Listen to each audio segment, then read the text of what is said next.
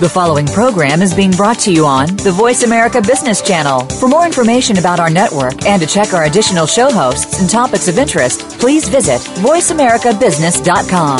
The Voice America Talk Radio Network is the worldwide leader in live Internet talk radio. Visit voiceamerica.com. The views and ideas expressed on the following program are strictly those of the host or guests and do not necessarily reflect the views and ideas held by the Voice America Talk Radio Network, its staff, and management.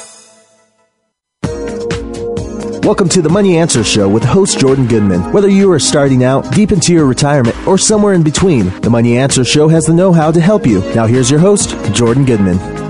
Welcome to the Money Answer Show. This is Jordan Goodman, your host. My guest in the first half hour is Betsy McCaughey. She's a PhD. She's one of the leading experts in the country about healthcare and Obamacare and so on. She is a patient advocate. She launched the Committee to Reduce Infection Health.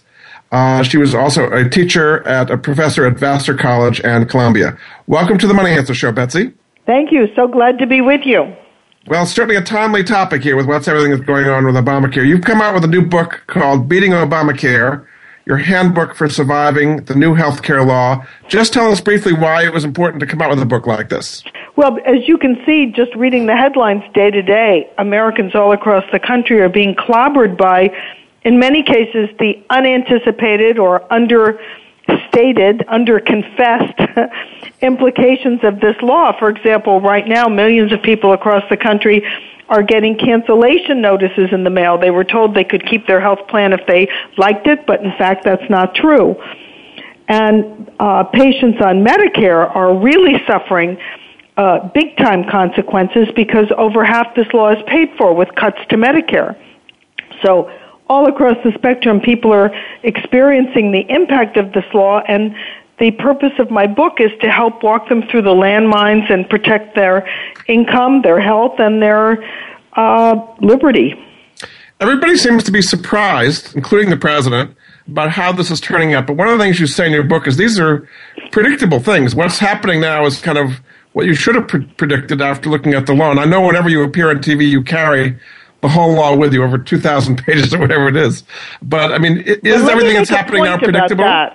Let me make a point about the law itself, because what you're seeing roll out today is not really the Affordable Care Act as it was written.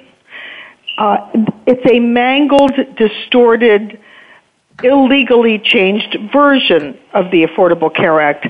Gone is the employer mandate, probably never to return. Gone are the caps on out-of-pocket expenses. Gone is income verification when you sign up on the exchange. Gone are over half the deadlines in this law. And then added by the president are 1,472 waivers, special subsidies for members of Congress, subsidies on the federal exchanges, although the law doesn't permit that. So it's a totally different thing from the Affordable Care Act. I was very troubled by the implications of the written law, but even more troubled to see this version, because not only are we losing good health care, but we're losing the rule of law itself. You say at the beginning of your book that Obamacare is here to stay. So basically, there is no Plan B. Let me say the publisher wrote that. I don't believe that Obamacare is here to stay. I've been working assiduously to inform the public about what's in this law and build the momentum to make 2014 a referendum on this law. So you think it literally could be, I mean, Obama himself is never going to sign something that's going to overturn it. How could this be defunded and eliminated? You wait and see. I'm not going to say the president will never sign a law to overturn this. I'm not going to predict that. So let's do your most favorable path that you think things get really bad. How would that look? Let me make a point of explaining what I would do this week, because this is a constantly moving train. But this week, I'm very concerned about the 800,000 or so people with very serious pre-existing conditions who don't get insurance at work and can't get it in the individual market.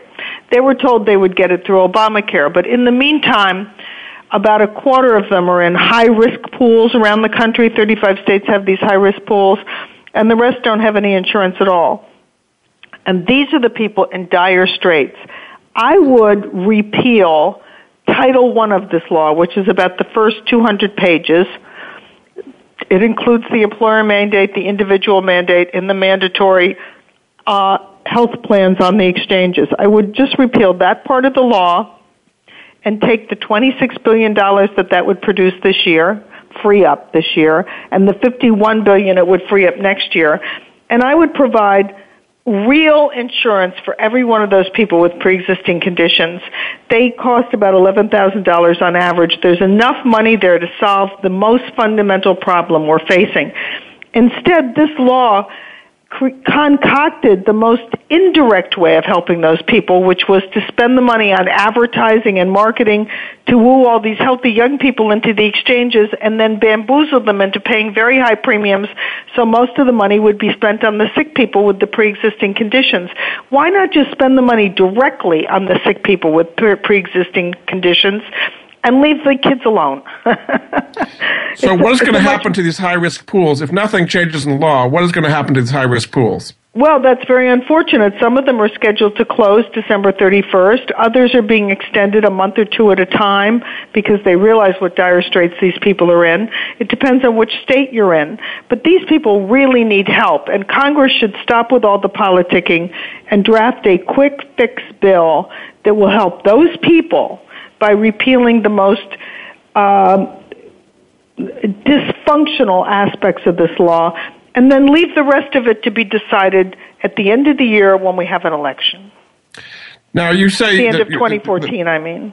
The Obamacare was designed to bring in young, healthy people who are going to pay premiums and not have too much in claims. But what do you recommend for young people today? Young, healthy people aren't as stupid as the president assumed they were, and they're not going to pay a premium that only an older, sicker person could. It doesn't make sense for a young person. A 30-year-old man needs no preventive care, and yet you're trying to sell him an expensive plan with a $5,000 deductible. He's never going to get a nickel back on that plan. So what would you recommend for young people? I mean, by law, they have to have something or they pay a penalty. Well, they have to have something if this law stays. But I can't recommend what they would do under this law, because if they're over 26, they're not allowed to buy catastrophic insurance, and even what this law calls catastrophic really isn't. The best buy for a young person is a high-deductible insurance plan for the unexpected motorcycle accident or bungee jumping accident or really unusual, rare cancer that afflicts a young person. Other than that, young people don't need health insurance, period. Is that available on the health exchanges, what you just talked about, a high-deductible plan? It's only available if you're quite young, not if you're 30, no. So the policy you just recommended, a high-deductible catastrophic policy, does that exist for people to buy? It's against the law under this new law. It's against the law. That's the point. Insurance companies are being barred from selling that sort of sensible thing because the law wants to woo all these young people into the exchanges where they will have to pay huge premiums. They're not paying for their own health care. They're paying for the care of older, sicker people. It was kind of a crazy idea that you should have everyone in one risk pool and the young will subsidize the older, sicker people. They're not going to do it. They'd rather make a car payment. So far, there have been very few people, young people actually signing up. The ones who've been navigating the sites are the older, sicker ones. Is that right? That's right. And even they have a hard time signing up. They don't want to sign up for a different reason. And that is that these exchange plans don't allow them to see the doctors and go to the top-drawer academic hospitals that seriously ill people want to use. What is happening to the networks that are being offered to them as far as what doctors and hospitals are being offered? They're very narrow compared with what you'd be able to get in a commercial plan. So is there going to be a lot of protests about that if people can't see the doctors they're used to? Yes, and here's the one thing that's really very dreadful about this. The law states very clearly that these exchanges are supposed to reveal when they post the plans with their deductibles and their premiums, they're supposed to also post a quality rating and reveal the network of doctors and hospitals, and they don't. I can only assume it's because the administrators putting this together don't want the people to see the truth, that you're signing up for a Medicaid-like plan with very few doctors, very little access to the hospital you want, and it's not what you think you're getting. So what is the effect going to be on healthcare if doctors, people not be able to sign plans to see them? Is this going to hurt doctors as well in hospitals? Of course it is. Many doctors are retiring or they're going into concierge medicine. They're protesting the fact that, well, there are so many things. They're protesting the fact that they can't keep their patients. These exchange plans pay doctors at Medicaid-like rates. Many of these exchange plans are really interoperative with Medicaid. They pay very low rates, and they send people to what are called essential community providers, which are hospitals that treat the poor. There's nothing wrong with that, but in the past they're very different from academic hospitals. Now, finally, the other part of these exchange plans that people haven't recognized yet, Section 1311H of this law gives the Secretary of Health and Human Services literally blanket authority to dictate how doctors in these plans treat patients. So this is unheard of in medicine. The federal government has never had the authority to standardize the practice of medicine, but that's what the federal government is attempting to do here, dictate how all doctors treat patients, obviously with an eye toward reducing healthcare consumption. And so what will that mean? That doctors are going to spend less time with patients? What will be the practical result of that? Well, the regulations are going to be written next year under Section 1311H, but it could mean telling cardiologists how often they can use stent versus bypass, how often OBGYNs can order a sonogram or do a cesarean. Who knows what the micromanagement will entail? Wow. This is pretty amazing stuff, really is. Is there a website where people can find out more about your book? Oh, of course. Well, you can go to Amazon.com to buy the book, and you can come to BetsyMcCaughey.com to read all my articles, and I hope that they will be helpful. Very good. Okay, we're going to take a break. This is Jordan Goodman of the Money Answer Show. My guest this half hour is Betsy McCaughey, who is a former lieutenant governor of the state of New York. Her new book is called Beating Obamacare, Your Handbook for Surviving the New Healthcare Law. Lots of dramatic things going on in the world of healthcare we need to learn about. We'll be back after this.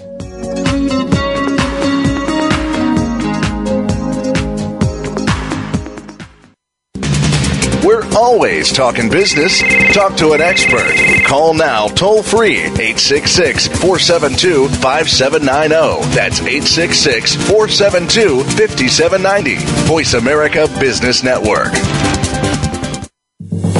If you want to know about investing in emerging and frontier markets, or if you have experience in this field but still need to know more, tune in to Emerging and Frontier Markets Investing with Gavin Graham. Gavin explores news, current trends, and insights about both categories of investing. His guest experts, along with his own knowledge, will help you stay above the line when it comes to growth potential, whether in funds or equities. He will look at what to invest in and avoid. Tune in to Emerging and Frontier Markets Investing with Gavin Graham every Wednesday at 9 a.m. Eastern Time, 6 a.m. Pacific Time on the Voice America Business Channel.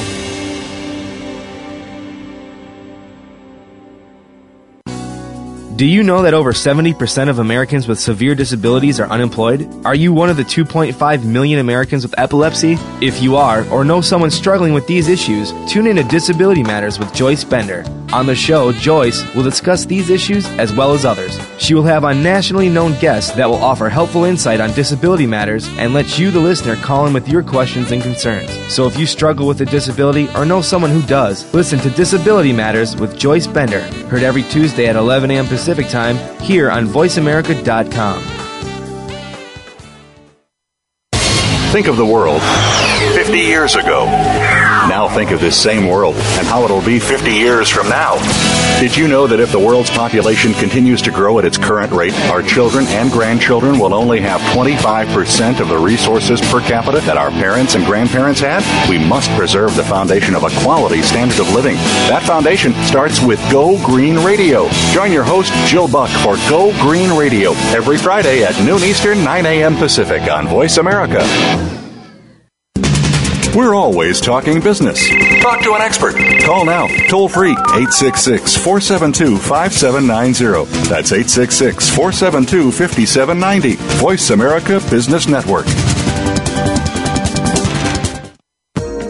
You've been listening to the Money Answer Show with Jordan Goodman. If you have a question for Jordan or his guest, please call us now at 866-472-5790. That's 866-472-5790. Now back to Jordan. Welcome back to the Money Answer Show. This is Jordan Goodman, your host. My guest this half hour is Betsy McCaughey, the former Lieutenant Governor of New York. She's got a new book out called Beating Obamacare, Your Handbook for Surviving the New Healthcare Law. Welcome back to the show, Betsy. Thank you. Medicare. You're saying one of the biggest impacts of this is on Medicare. Explain how that's going to affect Medicare. Well, it's obvious why that is. Over half of this law is paid for by cuts to Medicare. Over half the law. Seniors really bear the brunt. Some of the cuts are across the board. For example, the law takes $247 billion out of what hospitals would have been paid over this decade to take care of seniors. So already hospitals are laying off nurses and spreading the care thinner. That, of course, affects patients of all ages. I say if you know you're going into the hospital, try to cobble together enough money for a private duty nurse, at least for the first night, because when you press that button for pain control or help, you're going to wait longer than in the past. And also, it's really important if you're a baby boomer, line up your doctors now, your cardiologist, your internist, even if you're healthy, because if you wait until you turn 65 and go on Medicare, you're not going to be able to find a doctor willing to take you on as a new patient. And then there are some ways that the cuts to Medicare really target just seniors. For example, there's a section in this law, Section 3000A, that awards bonus points to the hospitals that spend the least per senior. So if you're a senior now, and basically you're on Medicare, you don't have a lot of choice. What are you supposed to do to have decent health care? Well, it's going to get tougher and tougher. But this Section 3000A is particularly problematic because it means that hospitals are going to try to do everything they can to reduce how much is spent on their older patients. And when they calculate how much is spent per senior in the hospital, they even include the 30 days of care that the senior receives after leaving the hospital. So you're going to see hospitals very reluctant now to prescribe physical therapy after a knee replacement or a hip replacement, and it's virtually impossible to recover from those surgeries without good rehab. It's going to get people very upset. I can see it. And how about Medicaid? Now, in many states, they have not expanded Medicaid. In some states, they have. What's going to be happening with Medicaid? Well, Medicaid is the major way that the uninsured are covered under this law. The president said again and again that he was going to solve the problem of the uninsured by making health plans more affordable, but that's not what the law does. Instead, it moves very large numbers of people into Medicaid, really pushing the country toward becoming a Medicaid nation.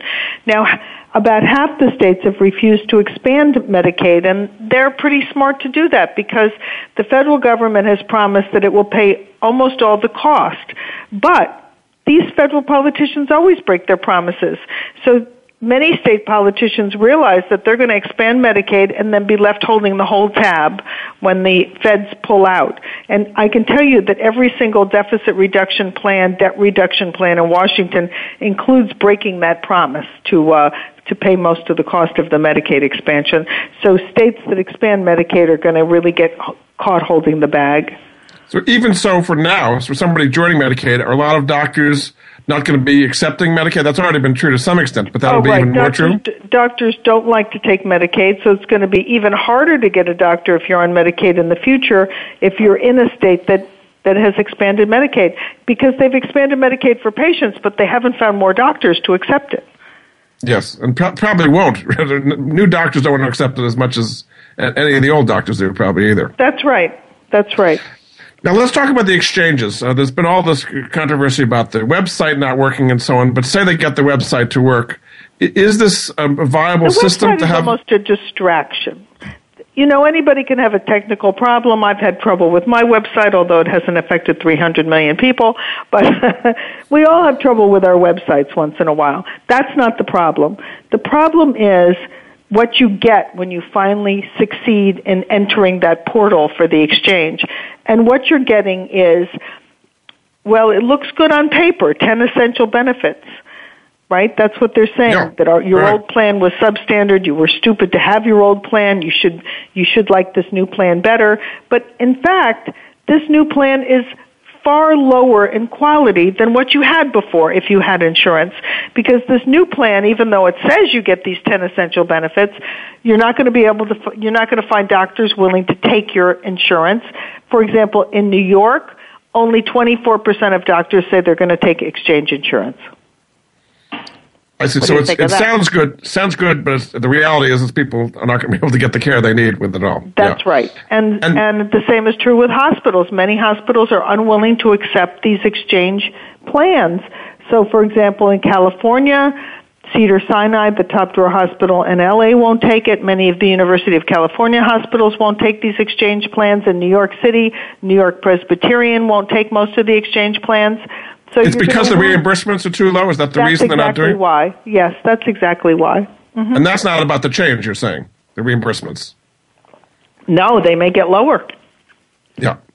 So it'd be hard to find the places to use it. Now, in general, healthcare premiums have been rising here because they have to cover things like pre-existing conditions they didn't cover before. What is the outlook for healthcare premiums? Well, this year, according to the Manhattan Institute, which has done the most thorough study of them, premiums were up 41%, and that's a big increase.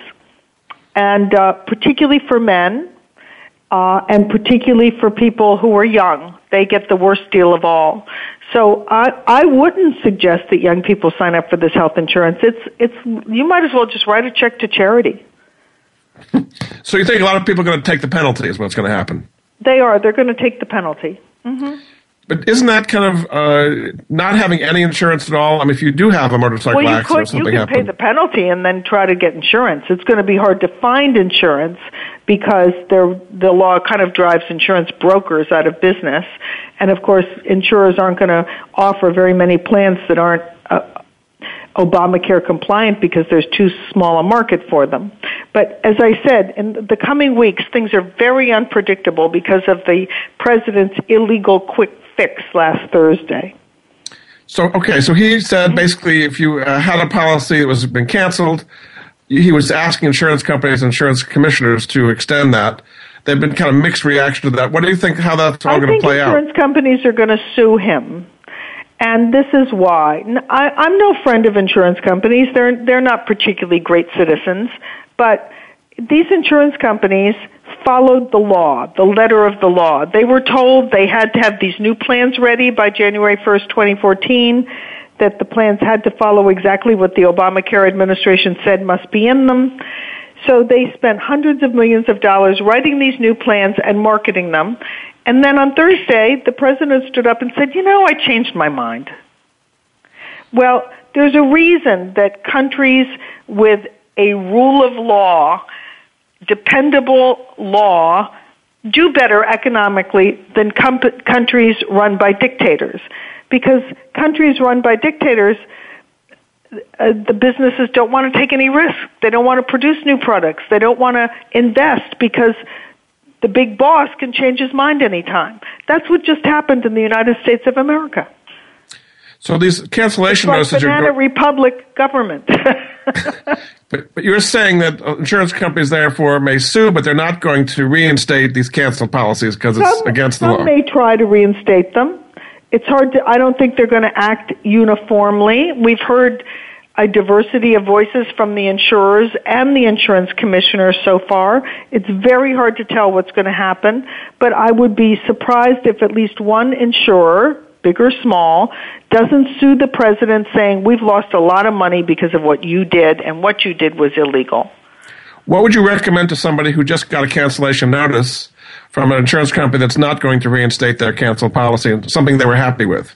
Well, it depends on where you live. But if you have serious health issues or you're over 40, I would make sure to get some sort of health insurance. And your choices are going to depend on where you live.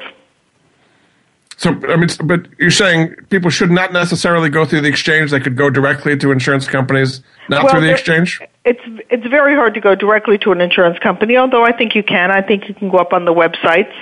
And signing up through the exchange is going to be very difficult because at the moment they don't give you a quality rating and they don't tell you whether your doctor and your hospital are included in the plans. So could you check with before you sign up for something, you can check with your hospital, your doctor and hospital, and say, which plans do you accept? There's a lot of confusion out there. Many of the hospitals and doctors don't know yet. It's better to check with the insurance company directly. And so, on the insurance company websites, they're going to say, these are the doctors we accept. And yes, or you could even call customer service for the insurance company to ask. Yeah. So, okay, this is a pretty confusing situation right now. Well, it is, and I don't mean to make it confusing, but it's a mess at the moment. Yeah. Now, you say this is leading to a constitutional showdown. How is that going to play out? There are over 100 lawsuits right now regarding various aspects of the Obama health law, over 100. But the most important ones challenge the way that the president has constantly defied the written law or patched up the written law to make for political reasons. And so, as I said, whether you liked the law to begin with or not, and there are always good parts and bad parts of these things, if you're running a business that's in the healthcare field, you've got to be able to depend that this law is going to roll out as written. And that's true in any industry. And once government decides it can just arbitrarily change the law at any moment, well, we're not going to have an economy anymore. It's particularly in the mandates, you're saying, like when they delayed the business mandate. The employer mandate, you're never going to see that employer mandate again. Never. And what do you think is going to happen to the individual mandate? Well, at the moment, it's hard to say. I'm calling very many members of Congress and urging them to repeal a large chunk of Title I, which includes the individual mandate. How can you require that people sign up for health insurance when they can't even get onto the exchange, when the exchange plans have been sold as one thing and they're something entirely different? It's just not fair. Mm-hmm. So you think there's going to be a political backlash to this? This will change Congress? It could change Congress in 2014. 2012 should have been a referendum on the Obama health law. For many reasons it wasn't.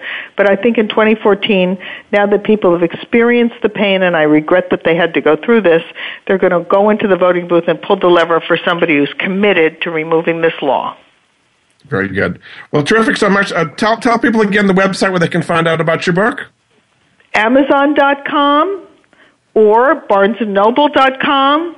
and BetsyMcCaughey.com. Which is spelled McCaughey. Just want to make sure people got that right. Well, thanks so much, Betsy. It's been fascinating. Welcome. It's a very interesting field going on with healthcare right now. So I appreciate your help very much. Thanks very much. And we'll be back with another guest, Kathy Fettke, after this.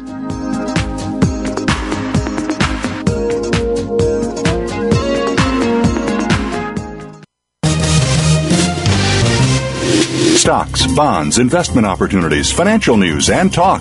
We can help. Call us now toll-free, 866-472-5790. 866-472-5790. Voice America Business Network. In sales, are you a lion or a vulture? Lions don't wait. They just go for it.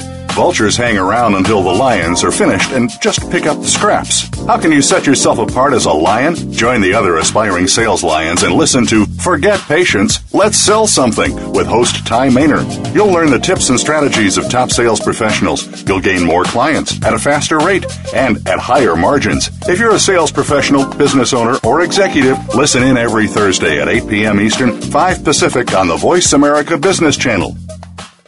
Is your business model robust enough? In today's ever-changing business environment, people are working to transform themselves, their futures, and their business. Tune in to Business Reinvention with your host, Nancy Lynn.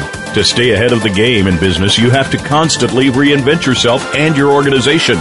With Nancy's experience and that of her guest experts, you'll learn from stories of inspiration, innovation, and forward thinking. Listen for Business Reinvention, live every Monday at 4 p.m. Pacific Time, 7 p.m. Eastern Time, on the Voice America Business Channel.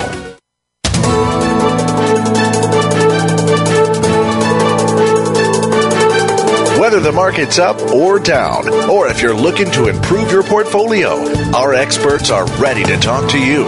Call now toll free 866-472-5790. That's 866-472-5790. Voice America Business Network.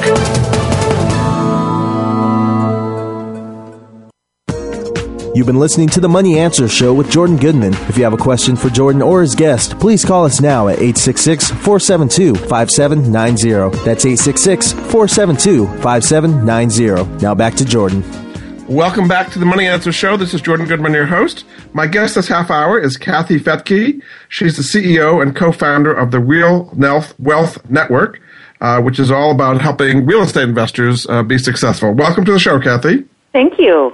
Just to start with a little bit of your background and how you formed the network and your background leading to today. Oh, I could give the long or short version, so I'll give the short one. Okay, good idea.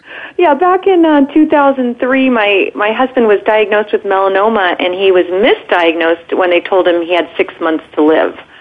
So I had to learn really quickly how to make money, just kind of take over the finances so he could get better. The good news is he's fine. And also the good news is I learned a lot in that process when I didn't know. And I used my radio show, like you to interview successful people. And I discovered that many people had built their wealth through real estate. So I just honed in on that, learned how, and ended up building a very large network of people who are highly experienced and people who are brand new. And, we learn from each other, and we help investors simplify the process of passive real estate investing. So tell us a little bit more about the Real Wealth Network and what it takes to get involved with it and what kind of resources are there for people who join. Oh, absolutely. Well, membership is free. There's a little join button at the top, and then you get access to some of the best markets in the country and some data on those markets where we think we kind of like areas that have a bad reputation but are actually in reality recovering and thriving. But in situations like that, you can get great real estate deals because once the world figures it out, you're the one that's a step ahead. So we have that information. We have blogs. We keep people understanding the market cycles. I learned early on that most economists didn't quite seem to know. I mean, so many of the national economists were saying that we weren't in a bubble when, someone like me who didn't have that kind of experience could just kind of scratch my head and say, how can you say that? It's obvious. So I learned early on that I had to take control and understand the markets, the real estate markets, because no one else seemed to get it. Well, real estate's clearly on local markets, different in different places, but what would be the overall state today of the investment real estate market? Well, overall, things are certainly improving. I mean, granted, it's very much manipulated by our government, but and by the banks not foreclosing as quickly as they could have. They sort of drew it out longer and held on to a lot of REOs, but that worked for them in the long run because prices have gone up. Inventory levels are very low, and so overall, it's good. But there is really no such thing as a national real estate market. So each market, like you said, operates differently, and we're really focused on those markets where there is job creation, where there's population growth, and where you can still buy unbelievably affordable deals in areas where there's going to be demand for those properties. Is the main strategy that you talk about buying something cheap, fixing it up, and renting it out, or are you doing flipping, or what are your main strategies that you like to talk to your members about? Well, you really make your money in the buy, and so of course we want good deals. But when you say cheap, I want to be use that cautiously because so many people have made a huge mistake in buying cheap property and finding out that it's the opposite. It's a money drain because there's parts of the U.S. that are almost subhuman in a way. I mean, there's just so much crime. You can try to fix up a property and everything will be stolen the next day. So I've seen people lose thousands and thousands and thousands, tens of thousands of dollars on properties that maybe they paid $5,000 for. So we're not looking for cheap, but we're looking for good deals, and we want those properties in working class neighborhoods with families that that need an affordable place to live and a safe place to live, and we are providing that for them. So it's a real win-win when we can show investors how to make cash flow and long-term equity growth, and then help renters have a nice place to live. Now, one of the big changes in the real estate market is that a lot of institutional investors, hedge funds, and Blackstone Group, and companies like that have gotten into the market and buying properties for rent, all cash, without having to need any mortgages, buying entire neighborhoods. Yeah. How is the average individual investor supposed to compete against these big boys coming in with literally hundreds of millions of dollars? Well, they can't. If you're coming in with an FHA loan and you're a first-time home buyer, and there's another offer there, cash only, as is, no question, over asking price, what is the seller going to do? I'd like to, and I've gone on national TV and said, come on, sellers, have a heart. Sell to the first-time homeowner, but they're not listening to me. They're going to take the money. They're going to take the highest offer and the easiest one. So it has been very difficult for the first-time homebuyer to compete. But we're starting to see those hedge funds back off a little. It's getting maybe a little easier for the first-time homebuyer to come in if there's any way you can borrow money from family, maybe to get in and then get a loan later, that's a better way to do it. Do you think the hedge funds are making a smart move by buying up so much property for rental? Is a good long-term move for them? Some of them are doing it properly, and some are going to pay, and it's going to be another buying opportunity for people like me, because for the investors that in our network that we're showing how to buy, how to find good deals, and it's usually from distressed owners.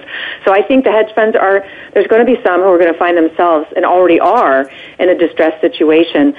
There was a report that came out that I won't say the names, but there are some hedge funds that have 50% of the properties that they bought vacant, because they haven't even gotten around to fixing them. They've been vacant for years, and they're having trouble finding the contractors and getting the teams in place. And so when you've got a vacant property, that property gets vandalized. So many got in over their heads. They did it wrong. They paid too much. They made mistakes. They didn't listen to the Real Wealth Network and about how to do real estate right. So again, it'll be a buying opportunity for those of us looking for deals. Now, you have on your website an ebook that you put together called 7 Steps for New Real Estate Investors. Tell us what's in that kind of ebook that people can get at your site. Well, real estate is it's such a foreign language to a lot of people, so we're just trying to simplify it. So that ebook, 7 Steps for Real Estate Investors, it just really breaks it down to, first and foremost, what is your goal? What are you trying to achieve? Too many people just buy a property and then kind of go, well, now what do I do with it? Do I rent it? Do I hold it? Do I flip it? You need to know that in advance. So there's a lot on that. And then the finance, I'm a big proponent of getting and taking advantage of conventional finance if you can.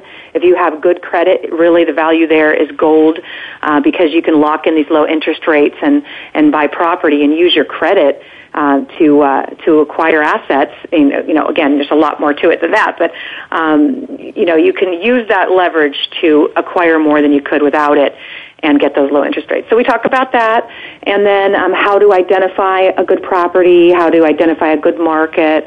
So there's just all kinds of info in there for people. And tell people how they can get that. Oh, yeah, you can get it at realwealthnetwork.com. Real, like the real deal. Wealth, like the health of your money, and network is in the 14,000 members we have in our network. So realwealthnetwork.com. And you just register, and then you can download the ebook right away. Mm-hmm. Yeah. Very good. Now, interest rates clearly affect real estate in a big way, and interest rates have gone up considerably since last spring. They're still historically at pretty low levels, but they've certainly gone up from the all-time lows. What is the impact both financially and psychologically on the real estate market? Well, I've been saying for years that if you're going to buy an investment property or any property, a primary residence, you need to kind of calculate that payment as if it were on an 8% interest rate, because that's been kind of pretty standard over the years, 6 to 8%. I mean, my dad in the 80s paid 18%. So, the interest rates are still so low. It's still such a bargain. It really won't affect the affordable marketplaces. It will affect the unaffordable marketplaces, because those people, in on the coastal cities and They maybe had a chance to get into the real estate market, and they might not now because interest rates have gone up and home prices have gone up, and that combination is going to, it's going to be hard on people, unfortunately. But again, in the affordable marketplaces, there's plenty of room for interest rates to go up. It's just sort of a dilemma we'll always have. There are certain parts of the country where there's limited supply and big demand, and it becomes unaffordable.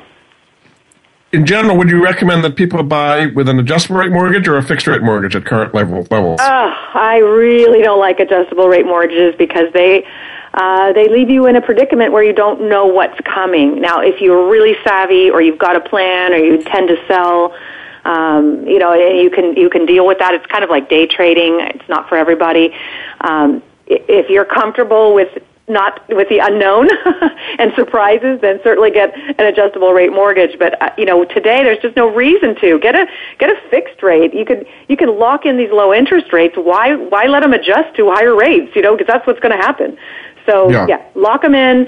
I said on Fox News, and they kind of cut me off, but I said, hey, you've got an opportunity. If you've got good credit and the know-how, the education, and that's where Real Wealth Network comes in, you can get up to 10 loans and lock them in at those low rates. And I'll tell you, with the right plan in place, you could have your retirement set.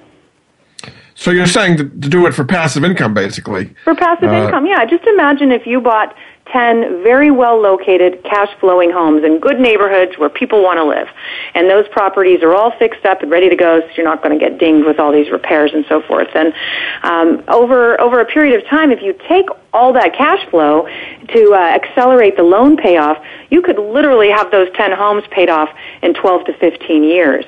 Now imagine having 10 homes paid off where that rental income is just going into your checkbook, into your bank account. That's really comforting in these days when we don't really know necessarily where our retirement is going to come from.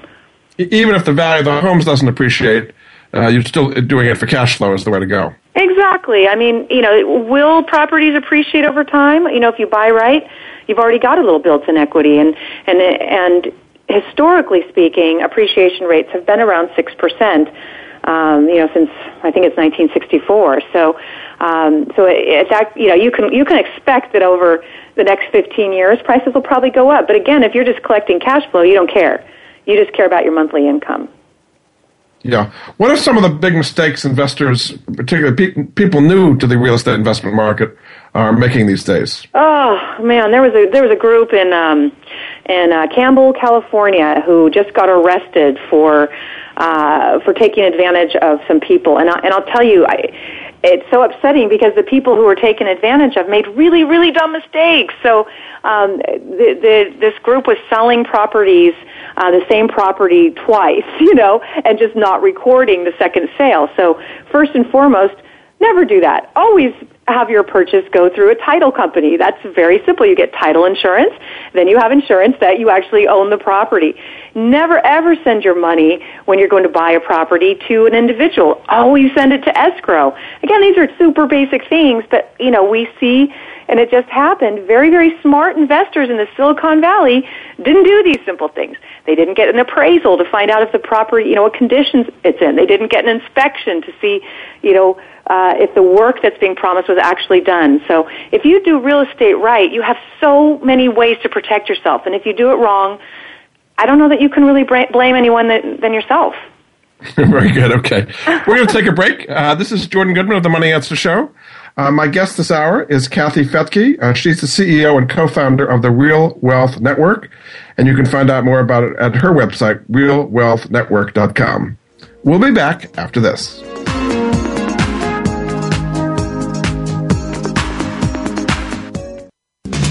We're always talking business.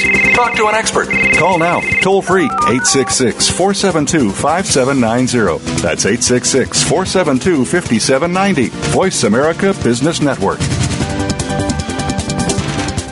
How can we Americans realize our dreams to earn a living? How can you pursue your dream and make money as an owner or an employee?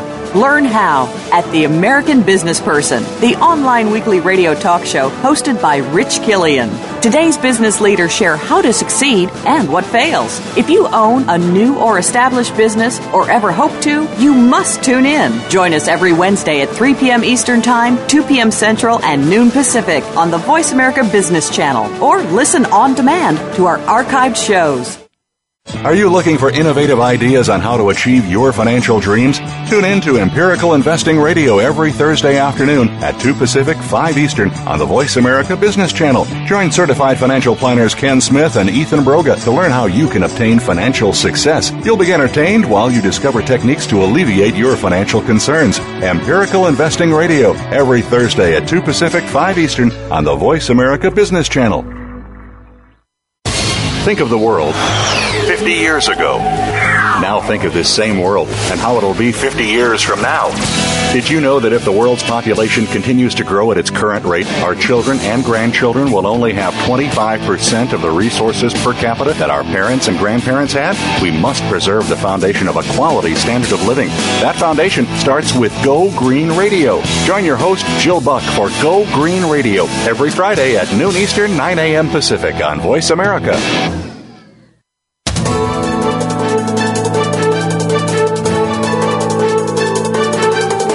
Whether the market's up or down, or if you're looking to improve your portfolio, our experts are ready to talk to you. Call now. Toll free, 866-472-5790. That's 866-472-5790. Voice America Business Network.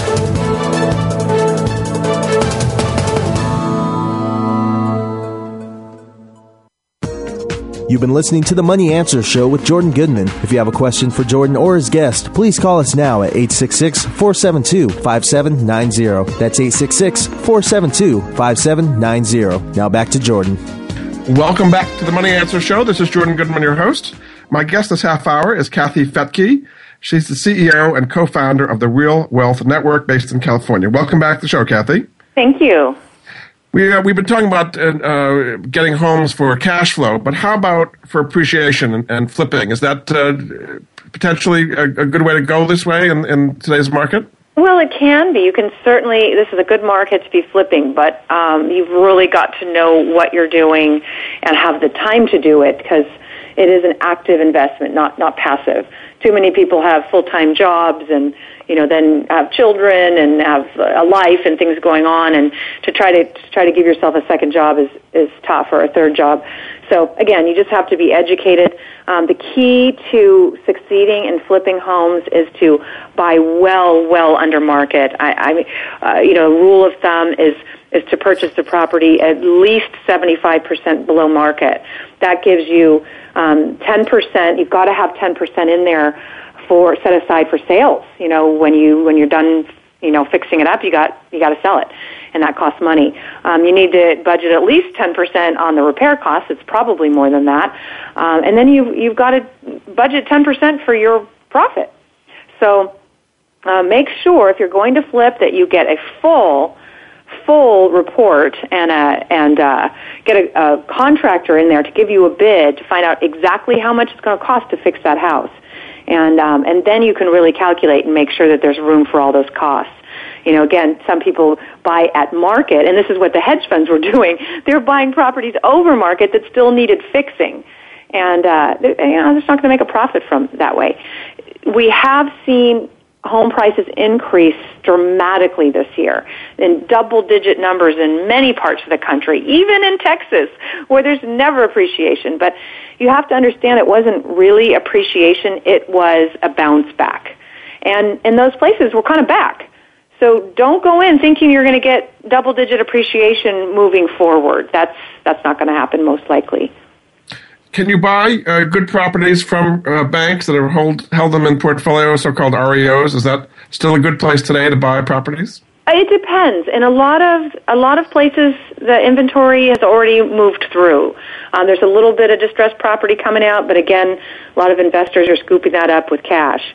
So if you're wanting those kind of super distressed deals, REOs, foreclosure, short sales, you probably need cash in most cases, and especially in the hot markets. But they do still exist. And the key there is to make sure you're well connected with REO brokers.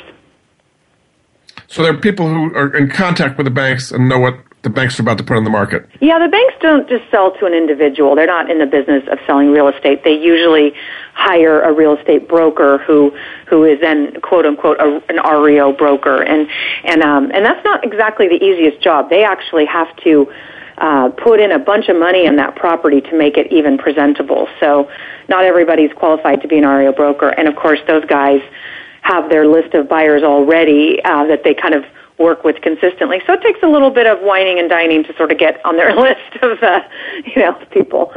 I see. Another area that people do today is tax liens and buying tax liens and then hoping to buy the property if they default on their property taxes. Is that a good strategy?